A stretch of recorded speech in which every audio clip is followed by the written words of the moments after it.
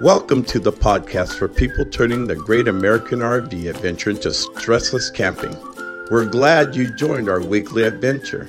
Now let's gather around the campfire with our hosts, Peggy and Tony Barthel. Welcome to the campfire. My name's Tony. My name's Peggy. And we are really appreciative of the fact that you're back here with us. Or maybe this is your first time here at the campfire with us. And if it is, then welcome. Right. And if you're back, thank you. We're going to start out this week on a bit of a serious note. We have come to know some of the people who also do other RV podcasts. And Abby and Jason Epperson are two of the people who we've gotten to meet in this industry. And this week, Jason Epperson had a complete curveball thrown his way. Abby and Jason are a young couple who have 3 kids and wander the U.S. and do a really good job with 2 podcasts and videos and all of that.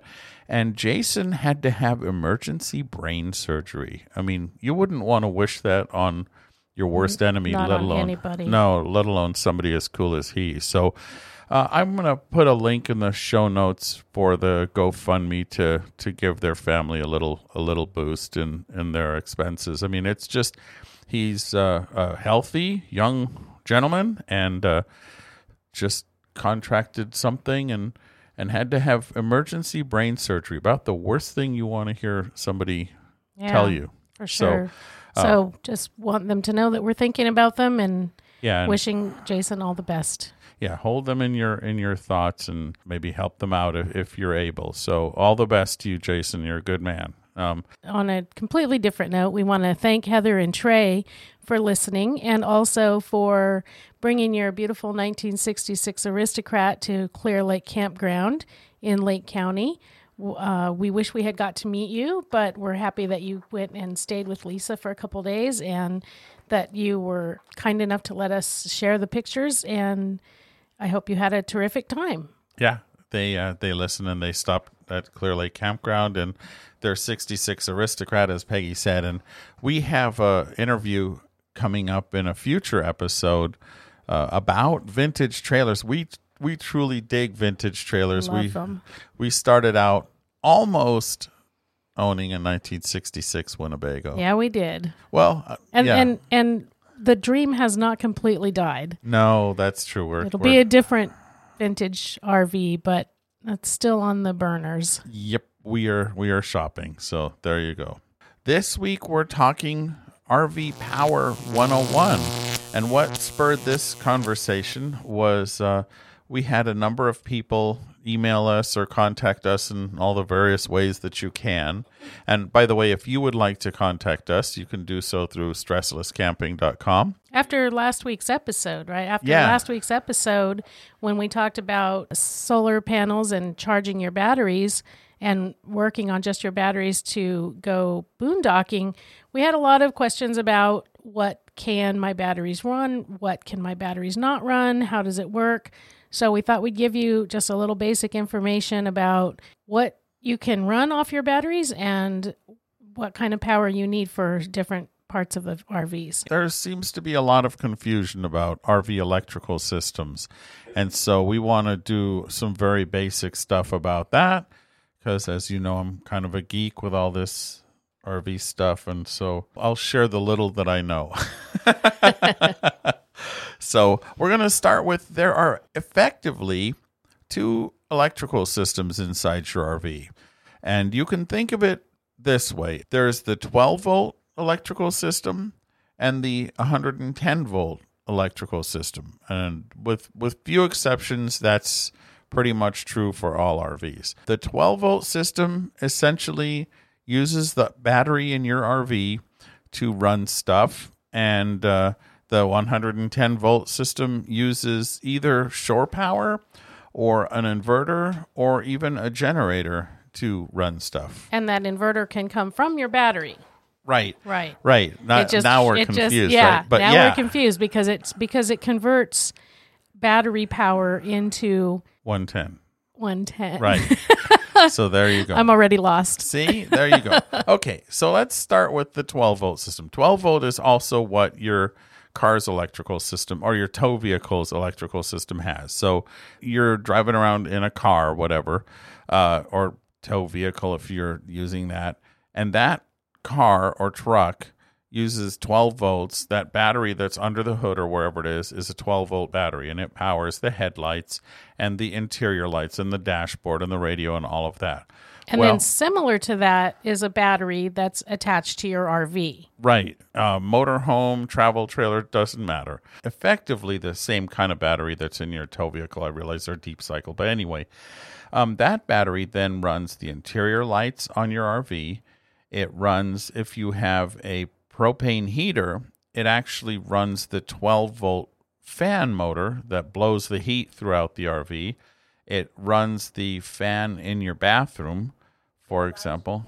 It allows you to use your USB ports and charge phones and things with your USB ports. If you have USB ports, it'll run those. It might run your television. Some RVs have a 12-volt TV. Most of them probably do not. So it may or may not run your television, and that depends on the TV more than anything. It runs the pump for your water if you're using fresh water tank instead of being hooked up to the city water. Right. So that, and possibly the most important thing, it runs the CO detector, the carbon monoxide detector.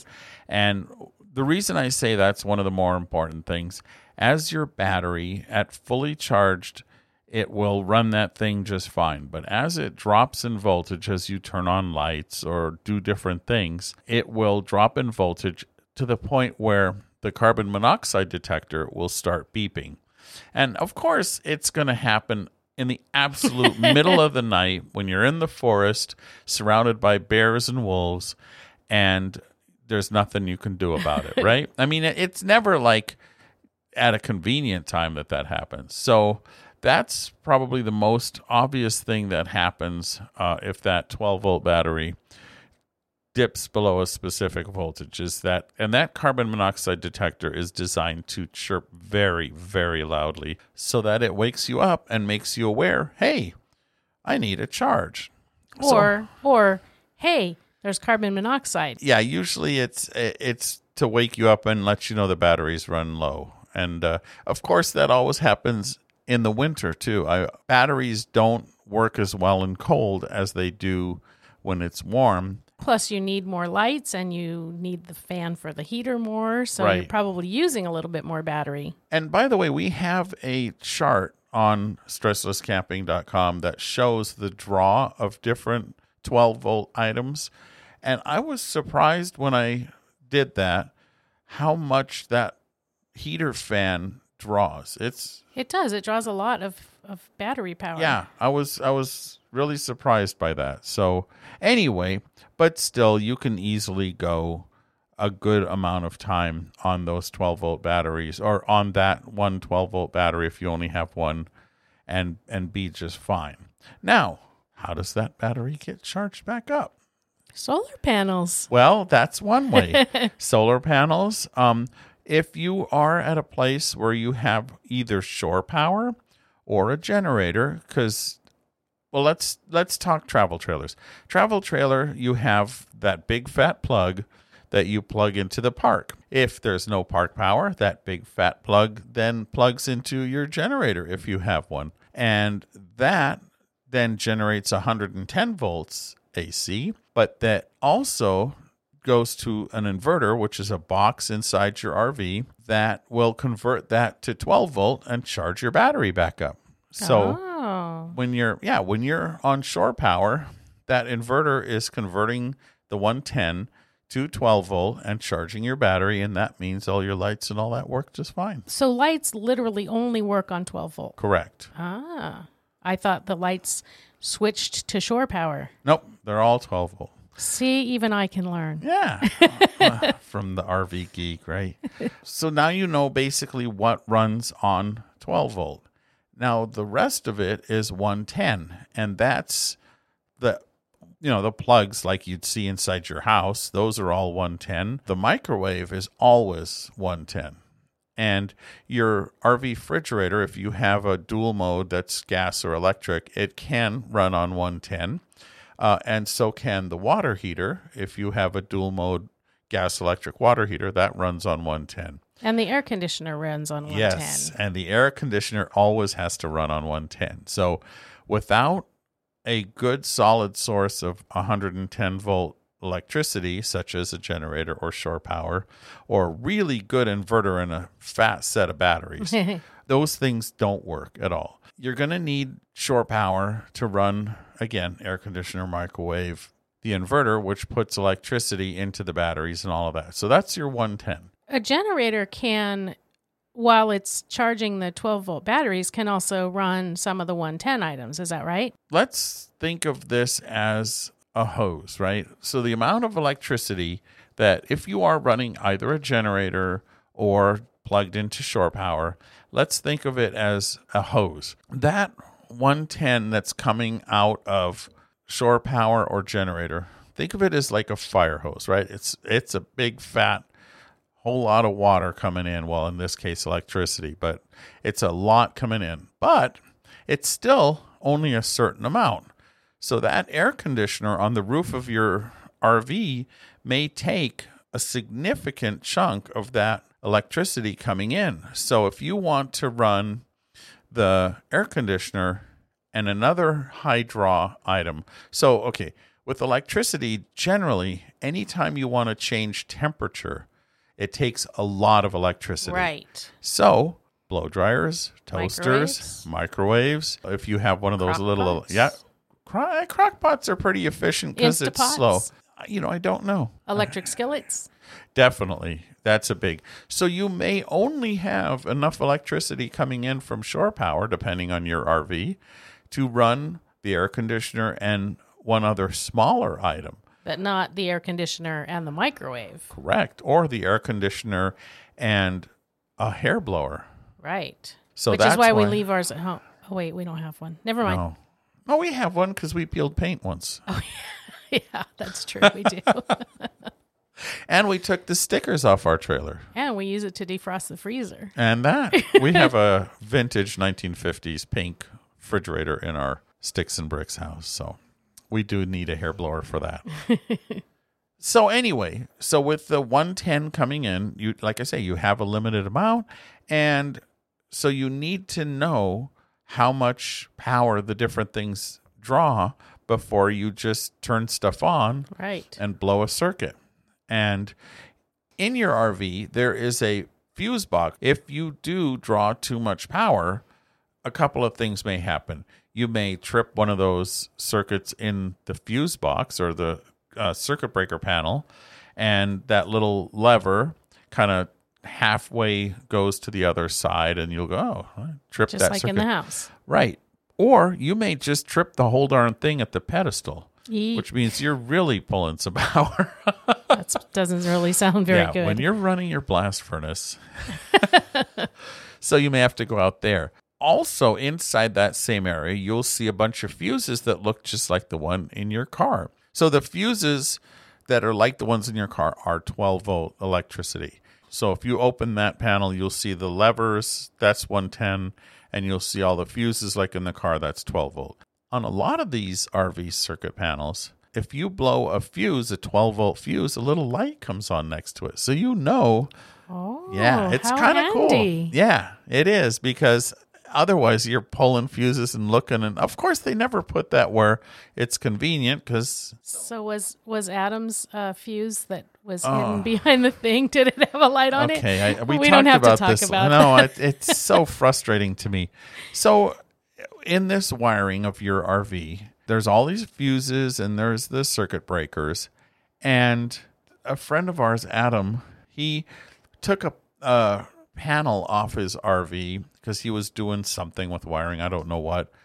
And he found a fuse behind the panel, not marked, not lighted, just hidden. And so, yes, there is a chance if you blow a fuse, and this was 12 volt, if you blow a fuse, that you may look at your panel and go, well, none of the lights are on. Right. None of the fuses are bad. There is some chance that they hid yet another fuse in a completely ridiculous spot. Great. Yeah. Well, so then you just start pulling panels off the wall? You hope not. One of the places that there is very likely a fuse is if you have a travel trailer, there's typically one inline, it's called an inline fuse, surprisingly, for the power tongue jack if you have one of those. Oh. So there's that too. So that it's likely that you'll find that very near the jack outside, and it's not in the fuse box, but it's pretty obvious. It's like you push the button on the jack and nothing happens, and it's like, I probably blew a fuse. It's what I get for trying to lift up the back end of my Sherman tank when I'm towing with it. So I hope you haven't gotten too confused by this. It's like I say, look on our article about RV electricity. We have a guide there that talks about the different draw of different things. And if you know that you've got 30 amps, think of it as cups, right? So 30 amps coming in, think of it as 30 cups of water. And you know that the air conditioner takes 18 cups of water, for example. Well, that leaves you with just 12. So if your hair dryer takes 15, you have 15. You can't use them together. Right. Or the microwave takes 15. Again, you can't use them together. Well, you can for a very, very, very short period of time until the fuse goes, nope.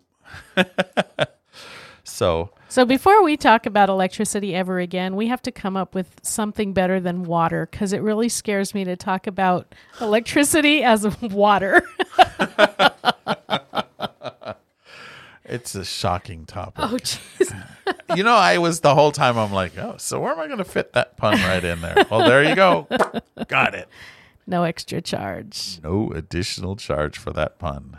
So anyway, well, hopefully that helps you. Some people are still like, what? But hopefully that helps you. But if you are, write to us and we'll try again. We'll try using some other analogy. Yeah. Maybe not cups of water. Little very basic primer on RV electricity and why you can't run your hair blower and your microwave and your air conditioner all at the same time. So we'll be right back in just a moment. We're going to go road tripping to Long Beach, California. Yeah. Hey, I see you're packing for our next road trip. Oh, yeah. These are all the ingredients for making different grilled cheese sandwiches with our grub stick. Great.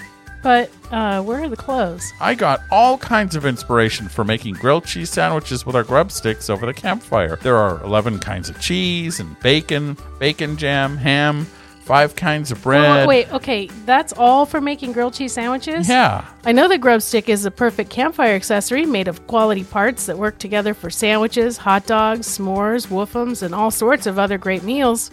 But isn't this a bit too much variety? Camping is supposed to be simple. Oh, it's simple to use your grub stick over the campfire or even on the barbecue to make great meals. And even kids can use them safely and easily. Plus, with the coupon code HAPPYCAMPERS, you get 15% off your grub sticks. It's the best deal around. Yeah, but it's going to take us weeks to eat that many grilled cheese sandwiches. Oh, yeah. Weeks of grilled cheese.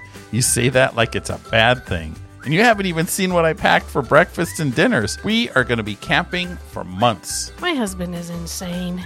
But Grubstick is the perfect cooking accessory for any campfire, and you can get 15% off using the coupon code HAPPYCAMPERS from our partners page at stresslesscamping.com. We are going to Long Beach, California. I love Long Beach, California. I do too. A lot of times when you go camping or RVing, you're going to try to go somewhere in the woods or the wilderness or whatnot. This is the city. It is the city, but sometimes you need to be near events or people or things or just cool stuff. Just want to do some city stuff. Sometimes if you live in the sticks too much, you actually crave the city a little bit. That's us. That's me. Him. Yeah, that's not Peggy. Peggy loves living up here. I like the sticks. Yeah, I know. But we do love to go to Long Beach. Yes. Typically where we've stayed is the Golden Shore RV, resort. And it's kind of right in the thick of things. It's well maintained. It's a nice place. The people are friendly. It's got one of our cornerstone features. It's got a jacuzzi tub, or rather, it's got a hot tub. Showers are clean. The place is clean. People are nice. What more do you want? It's literally at the end of the Long Beach Freeway. Right, and it's really close to the Queen Mary. Yes, it's on. You take the same exit, right, as if you're going to the Queen Mary. Yeah. On the subject, that's something you may want to see is the Queen Mary, which is a big ocean liner that's just permanently moored there, but it's still floating. Right. It was more recently built than the Titanic and less sinky. Good thing. Yeah. Back in a previous life, I used to do a lot of special events and event planning and stuff for what I did. And one of the places that I used a lot was the Queen Mary. And God, I love that place. It's so pretty. It's such a beautiful ship. And it's, it was built back when there was some pride in craftsmanship. Yeah, it's that all that typical old wood and those just ornate construction, and it's art deco. It is art deco, and it's really beautiful. There are paid tours that you can go on, but if you don't want to go on a paid tour, you can go, I believe, still up to the observation bar, which is at the bow of the ship. I don't remember. No, it's at the stern. It's at the back end of the ship. I was trying to think, which end of the ship is it on? And it's this beautiful art deco bar overlooking the harbor there and all that. And so grab a drink and pretend you're on the Titanic. Right.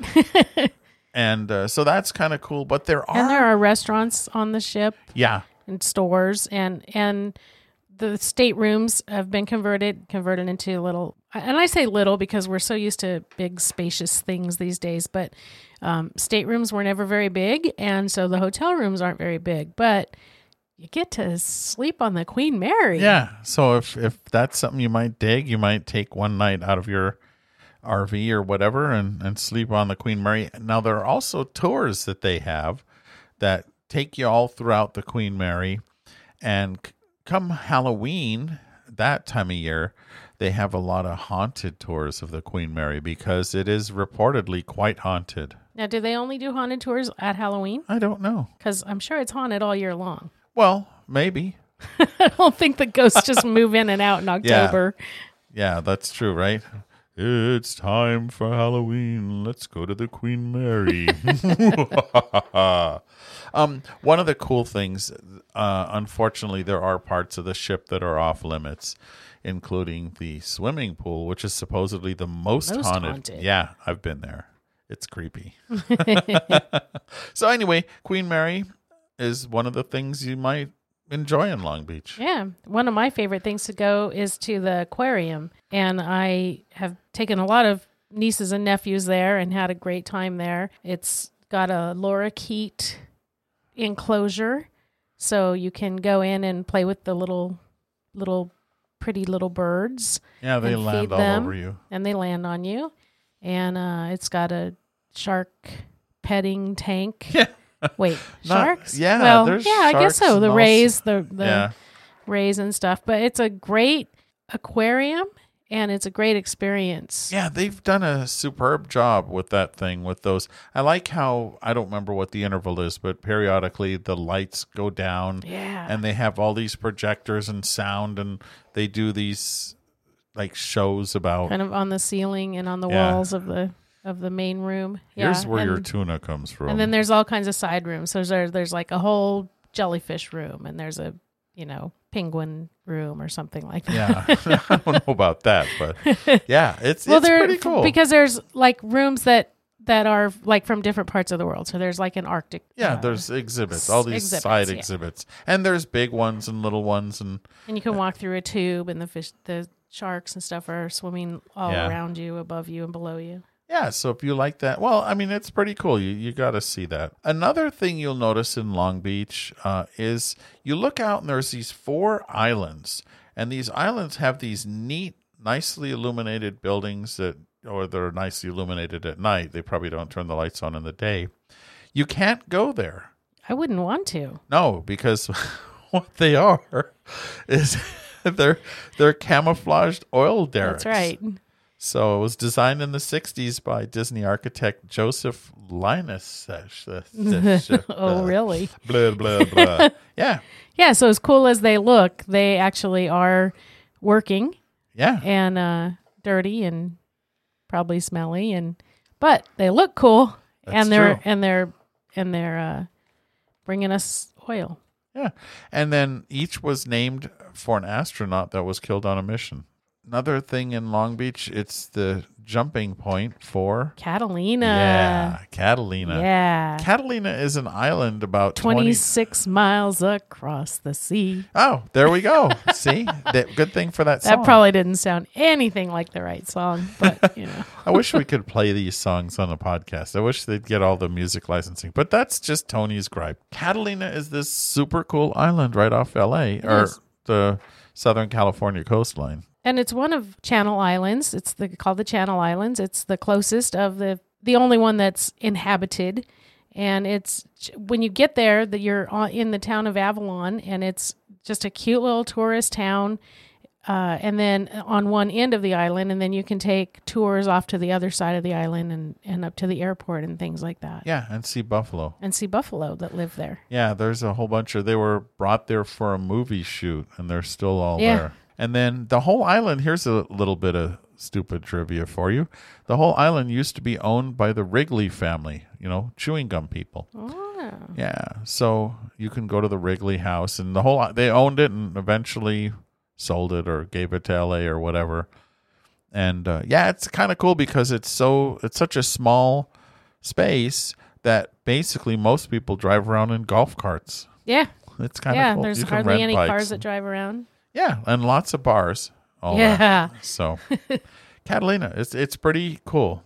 Long Beach also has a lot of museums. Not that we've been to a lot of them, but there they are. They are there. And it is classy with that stuff. Yeah. Like the Long Beach Museum of Art. And then there's also Shoreline Village, which is a cute little village of stores and shops, and really brightly painted. So it's kind of memorable in that, but it's got great shops and restaurants.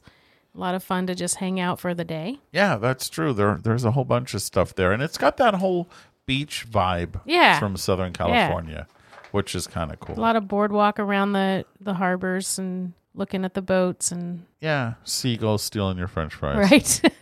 Right. And then also a walkie area near Long Beach is Belmont Shores. Right. It's an older, like downtown-y district. Yeah, more of a street walking? How do you think we bought all this podcast equipment? It's terrible. It's shops along a street and a sidewalk rather than Shoreline Village. You kind of park in a parking lot and then you walk over to the village, and then you're not always wondering about having to cross the street and get run over by a car. Yeah. If you're in Shoreline Village, does that make you a village person? I think so. Okay. But that's not where the YMCA is. But you could probably go there to join the Navy. Oh, that's true. Oh, and you'll see a peace officer. Yeah, probably. So there you go. You got 3 of the 4. Or were there 5? I don't remember. I don't know. I was just naming songs. I know. Dear God. All right. While in Long Beach, one of the places that we have been going to for years is Chuck's. The home of the weasel. That's right. It is a fixture there in Long Beach. And they have this breakfast item called the Weasel. Oh, Weasel. It's terrific. What is it? I mean, I know there's chili. It's like a plate of food. Yeah, it's something. Peggy and I make this when it's like you just take a bunch of stuff that's in the fridge rather than call it leftovers. It's just plate of food. We should just call ours a Weasel too. Yeah, that's true. No, it is. I think it's hash browns and chili and cheese and eggs and probably I think that might be about it. You'd think as many times as I've eaten that darn thing, right? I guess it's time to go back. Yeah. We are on our way to Quartzsite That's when we true. go back. So that was the last time we were there, is when we're coming from Quartzsite. So and Chuck's is kind of cool. It's on like a corner, so it's one of those like I think they call Flatiron buildings, right? Kind of a triangle shaped building. Huh. Okay, I didn't know that's what they're called, but I'll buy that for $1. That's like a New York thing or something. Huh. In Long Beach, also, you can see the skinniest house in the U.S. I don't think that I knew that. It's just, I do not remember knowing that. So here's the weird thing. Some say it was built after a bet, that it was like an error or something in the property lines, and it's a 10-foot by 50-foot piece of dirt. I do remember that. Yeah. I think I thought it was in San Francisco, to be honest. It's 10 feet wide and 3 stories tall. It's only 9 feet wide inside. So there you go. The skinniest house in the U.S. The Korean Friendship Bell. It's not exactly in Long Beach. It's actually in the adjacent San Pedro, where there's, by the way, a street trolley, an old-fashioned street trolley you can ride up and down the wharf there. But big bell. Yeah. Which would be a good thing as a friendship bell, is to be a bell. Well, sure. Well, I mean, some stuff is called stuff, and then you look and you're like, well, that's a coffee cup, not a bell. Yeah, no, this is a gigantic bell overlooking the Palos Verdes Peninsula, which is quite scenic. It is. And indeed. You can see Catalina. On a clear day. Yeah, that's true. Yeah, it is LA. Lots of bicycling there, a lot of walking places. There's a lot of cool bike paths. And lots of paths along the beach, so jogging, looking for celebrities. I've seen a few jogging along the beach. Okay. There you go. So, and then the last thing that I have is a speakeasy. Oh. And you actually have to know the code to get into this place, apparently. Really? Yeah. It's called the Exhibition Room. It's a genuine speakeasy with dress codes and all, and requires a reservation and password to get into. And you go in through a telephone booth. By the way, a telephone booth is a thing that used to be attached to these wires, and you would pick it up. And if you actually wanted to call somebody, you would like spin this dial a specific number of times, and then somebody would actually pick up. But if they were not there, then it just ring and ring and ring. Yeah, or if they were talking to someone else, it would go bah, bah, bah, bah, yeah, bah. Yeah. Yeah, that's a telephone for all those of you who weren't around. For all you youngsters out there. Yeah, right? So, all right. So, well, that's Long Beach. It's a neat kind of cosmopolitan town. There's some great food there. There's some great breweries. The Yard House, that's where it came from. Yeah. Lots and lots and lots of great beer at the Yard House. If you go, send us your pictures. We'll post ours, and it'll be like one of those days when you're at your mom and dad's house and you're looking at their slideshow. It'll be cool. Except it'll be on social media, so that'll make it cool. That'll make it real. Yeah. You know what happened? It was on Facebook. That's right. All right, we will be right back after this. Camping is all about great experiences, and that's why we love Harvest Hosts. Harvest Host is the gateway to beautiful overnighting experiences. And with Harvest Host, you can boondock at wineries, breweries, cultural destinations, golf courses, so much more. It's a great alternative to traditional campgrounds. Yeah, a lot of those really great pictures you've seen online, like Instagram and such, have been taken at Harvest Host destinations, and you can experience those yourself. You can, and we've got a good deal on Harvest Host memberships on our partners page at stresslesscamping.com. Enjoy your next stressless camping getaway at a beautiful destination and save money in the process. Winner, winner. Everyone's a winner. Yeah. Hey, chicken dinner. Well, there you go. Long Beach, electricity. It's another episode of Stressless Camping. Hopefully some of the information that we have here has helped you be a stressless camper. I hope so. As always, you can find us on our digital home at stresslesscamping.com, which is the jumping off point for all of our social media, Instagram, Facebook, all of that good stuff. We also have a Facebook group, so you can find that through stresslesscamping.com too. It's all there. It's like our digital home. Thank you again for listening. We appreciate your feedback and reviews, and we will see you next week here at the campground. And until then, happy camping. We hope you enjoyed this week's adventure. time to get out on your own journey. But don't forget to leave the review on your favorite podcast app. And visit stresslesscamping.com for photos, stories, an RV calendar, and more. I'm Stressless Camper Larry Richardson wishing you happy camping.